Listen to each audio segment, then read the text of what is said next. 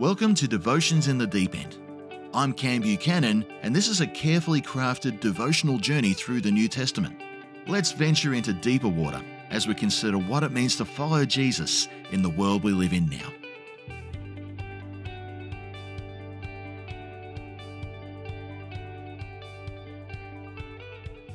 Welcome back to Devotions in the Deep End.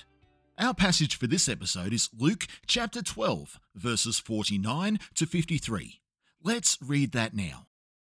I have come to bring fire on the earth, and how I wish it were already kindled. But I have a baptism to undergo, and what constraint I am under until it is completed. Do you think I came to bring peace on earth? No, I tell you, but division. From now on, there will be 5 in one family divided against each other. 3 against 2, and 2 against 3. They will be divided, father against son, and son against father. Mother against daughter, and daughter against mother. Mother-in-law against daughter-in-law, and daughter-in-law against mother-in-law. Now this is considered by many to be a rather difficult passage to work through, and I would agree. The tone is certainly direct, and words used in this short teaching convey a harshness that makes some feel a little uneasy at what they are reading. However, if we take some time to examine the passage line by line, which we'll do in this episode, you'll soon see what Jesus is saying in all this, and that applying this passage to our lives in our day and age is most certainly called for and can actually be accomplished. Put simply, this is a passage about consuming forces and how Jesus wants us to interact with them. It begins with the consuming element of fire. Jesus states that he is bringing fire and is actively looking for a spark for it to grow from. The idea of fire in this passage, given his immediate audience, gives us 4 things to ponder: judgment, purification, consummation, and hope. Purification by fire was a well-known thing to the Jews, with one example found in Isaiah chapter 6.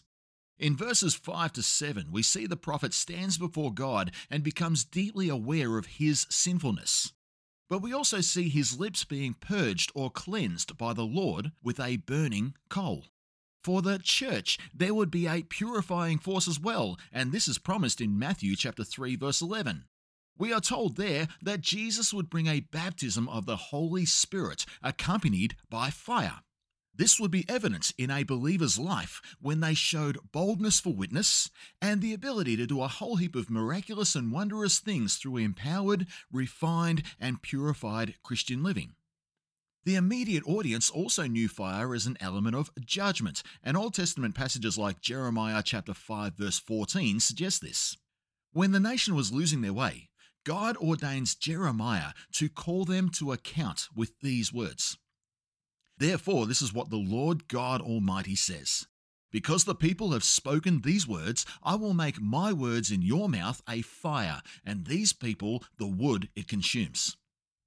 The Jews also knew fire as a point to hope as well, which the ancient sacrificial system helped to facilitate.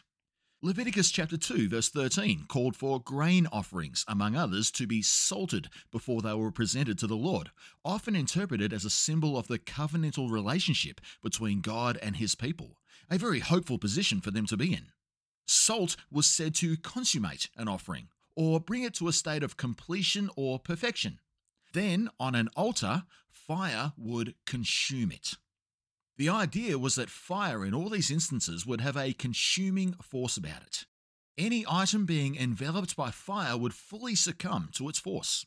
In the fire of the Holy Spirit, this would be good. In purification, this would be good. In hopeful covenantal relationship, this would be good. But in judgment, this was not good. And the fire we would be consumed in would be up to us.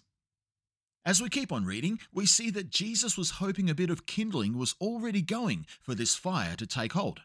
When we consider the audience and the idea Jesus has in mind with the fire metaphor, we can see that this was a reasonable expectation. After all, Israel was God's set-apart people. The promise was made that out of the lineage of Abraham, the nations would be blessed. The world was supposed to know about the God of Israel, but over a couple of thousand years, the nation failed miserably at doing so.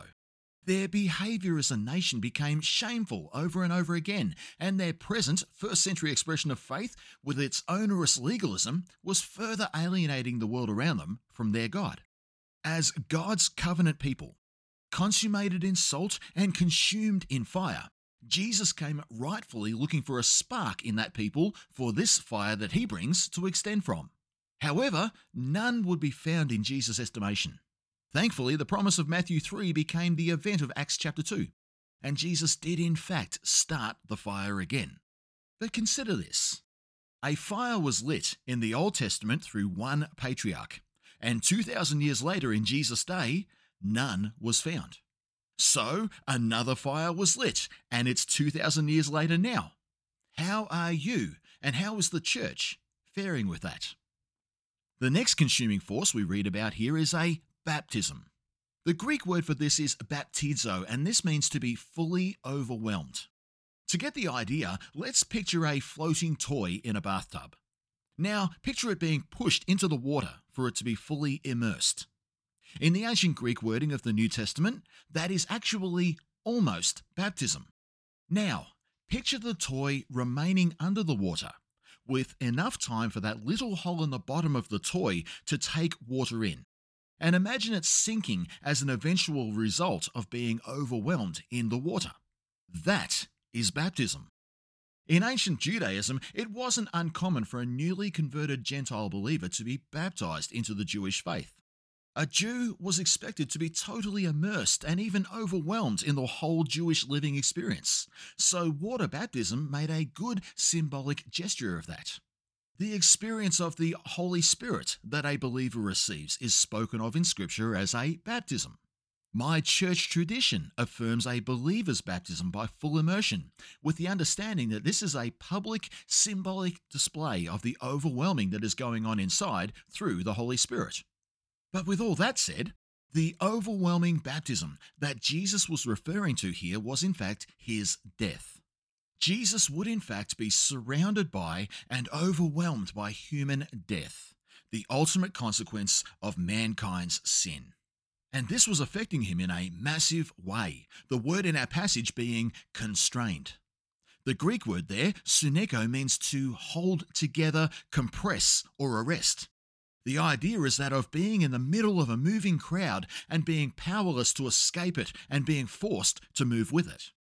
Overwhelming human death was coming to Jesus, and he was distressed, knowing no other option or course of action was available, and the burden would only lift when it was accomplished.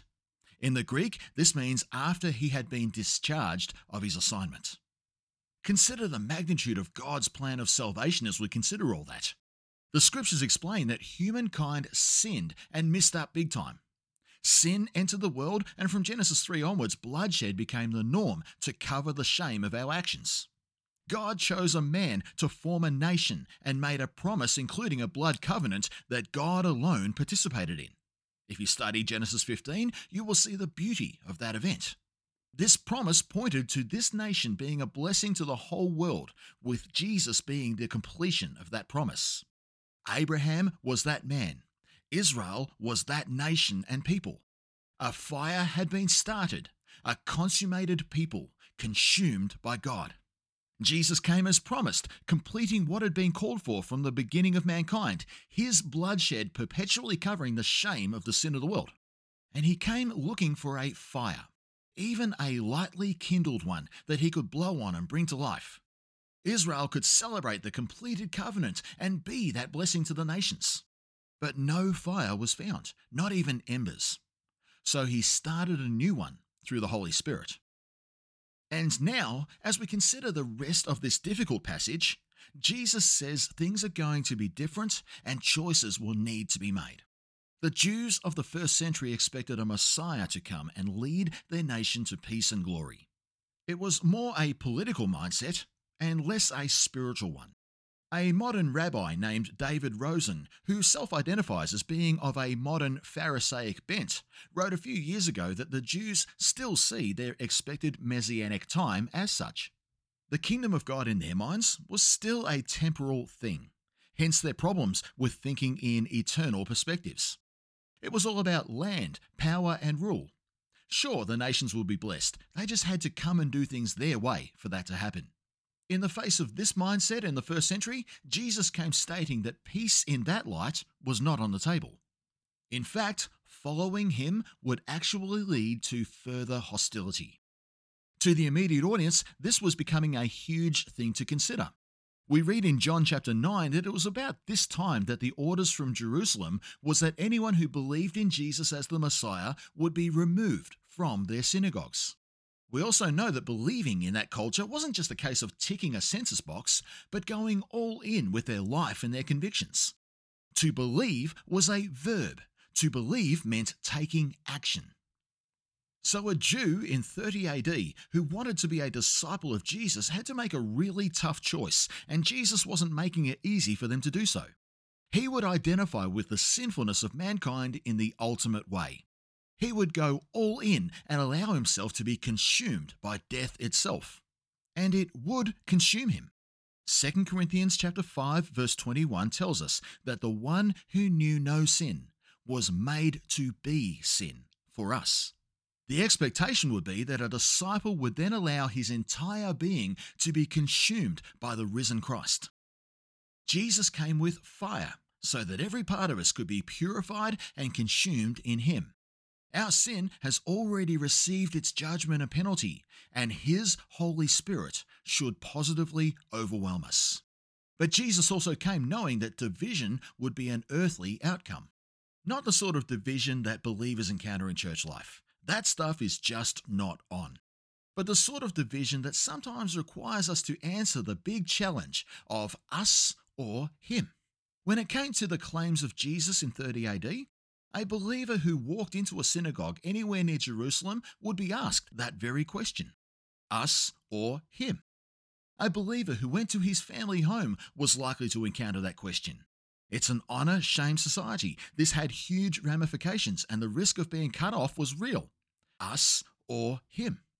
As the church started getting outside Israel and north into Asia Minor, workers would show up and clock on and be presented with that very question. Us or him? The church in Smyrna went through that very issue pretty much en masse. New believers would leave pagan religions. They would need to refuse to pay annual homage to the Roman emperor. They would have family, employers, households, synagogues, and even the empire all reject them. But he who consumed them would carry them through. The church became an unstoppable force, despite the world around them apparently rejecting them. The fire that Jesus came with and started afresh continues to burn bright, and we are here today because that fire keeps burning. So much sacrifice from generations of consumed believers sits behind every person who comes to faith today. Jesus came with fire, but he also knew that fire would be needed because the pain of division would come with it. But that pain should be considered trivial when compared to the baptism of death that Jesus faced on our behalf. So let's reflect on this. There are three major enemies of the Western Church: covetousness, complacency, and consumerism. These have all been challenged in the last few episodes. If we are covetous, we need to understand that we will be held to account for the resource we were blessed with. If we are complacent, we need to understand that the master comes at a day we don't expect, so living more diligently is the order of the day. Consumerism is a big and increasing problem, not just in the church but in the world as a whole. We are constantly looking out for the next big thing, the next level of entertainment, the latest trends, the constant thrill ride of life. Aldous Huxley, in his novel Island, offered this observation: if war, waste, and moneylenders were abolished, you would collapse. And while you people are over-consuming, the rest of the world sinks more and more deeply into chronic disaster. Unfortunately, this mindset is often brought into the church, and the Christian faith is lived out subject to consumeristic rules, and the outcome is often disastrous. Instead, Christianity should be lived out in a truly consumed way. Jesus lived in such a way that human sin and death would consume him. That's the commitment he made to us, fulfilling the covenant God made 2,000 years prior. And now he calls for our commitment to him. Would his fire consume us the way he allowed death to consume him? He came with fire and comes looking for a spark of a person in pursuit of holiness and setting themselves apart, a spark of a believer who wants to know the work of the Holy Spirit, a spark of a person who would consider their old life judged and themselves raised to life in Jesus, a spark of passion, a spark of mission and a desire to bless the nations, a spark of something that if fanned would utterly consume us for the cause of the kingdom of God. In the West, that spark can be hard to find, but we must allow it to be fanned by Jesus. That commitment also calls us to be so consumed that if the question was asked in any or all settings, us or him, the answer would be the same without hesitation every single time. Thanks for tuning in. To stay in touch, like our Devotions in the Deep End Facebook page and subscribe on Spotify or wherever you listen to your podcasts. Also, be sure to put up a rating and even a comment if your platform allows for it, as this will help others know what to expect. I look forward to catching up next time.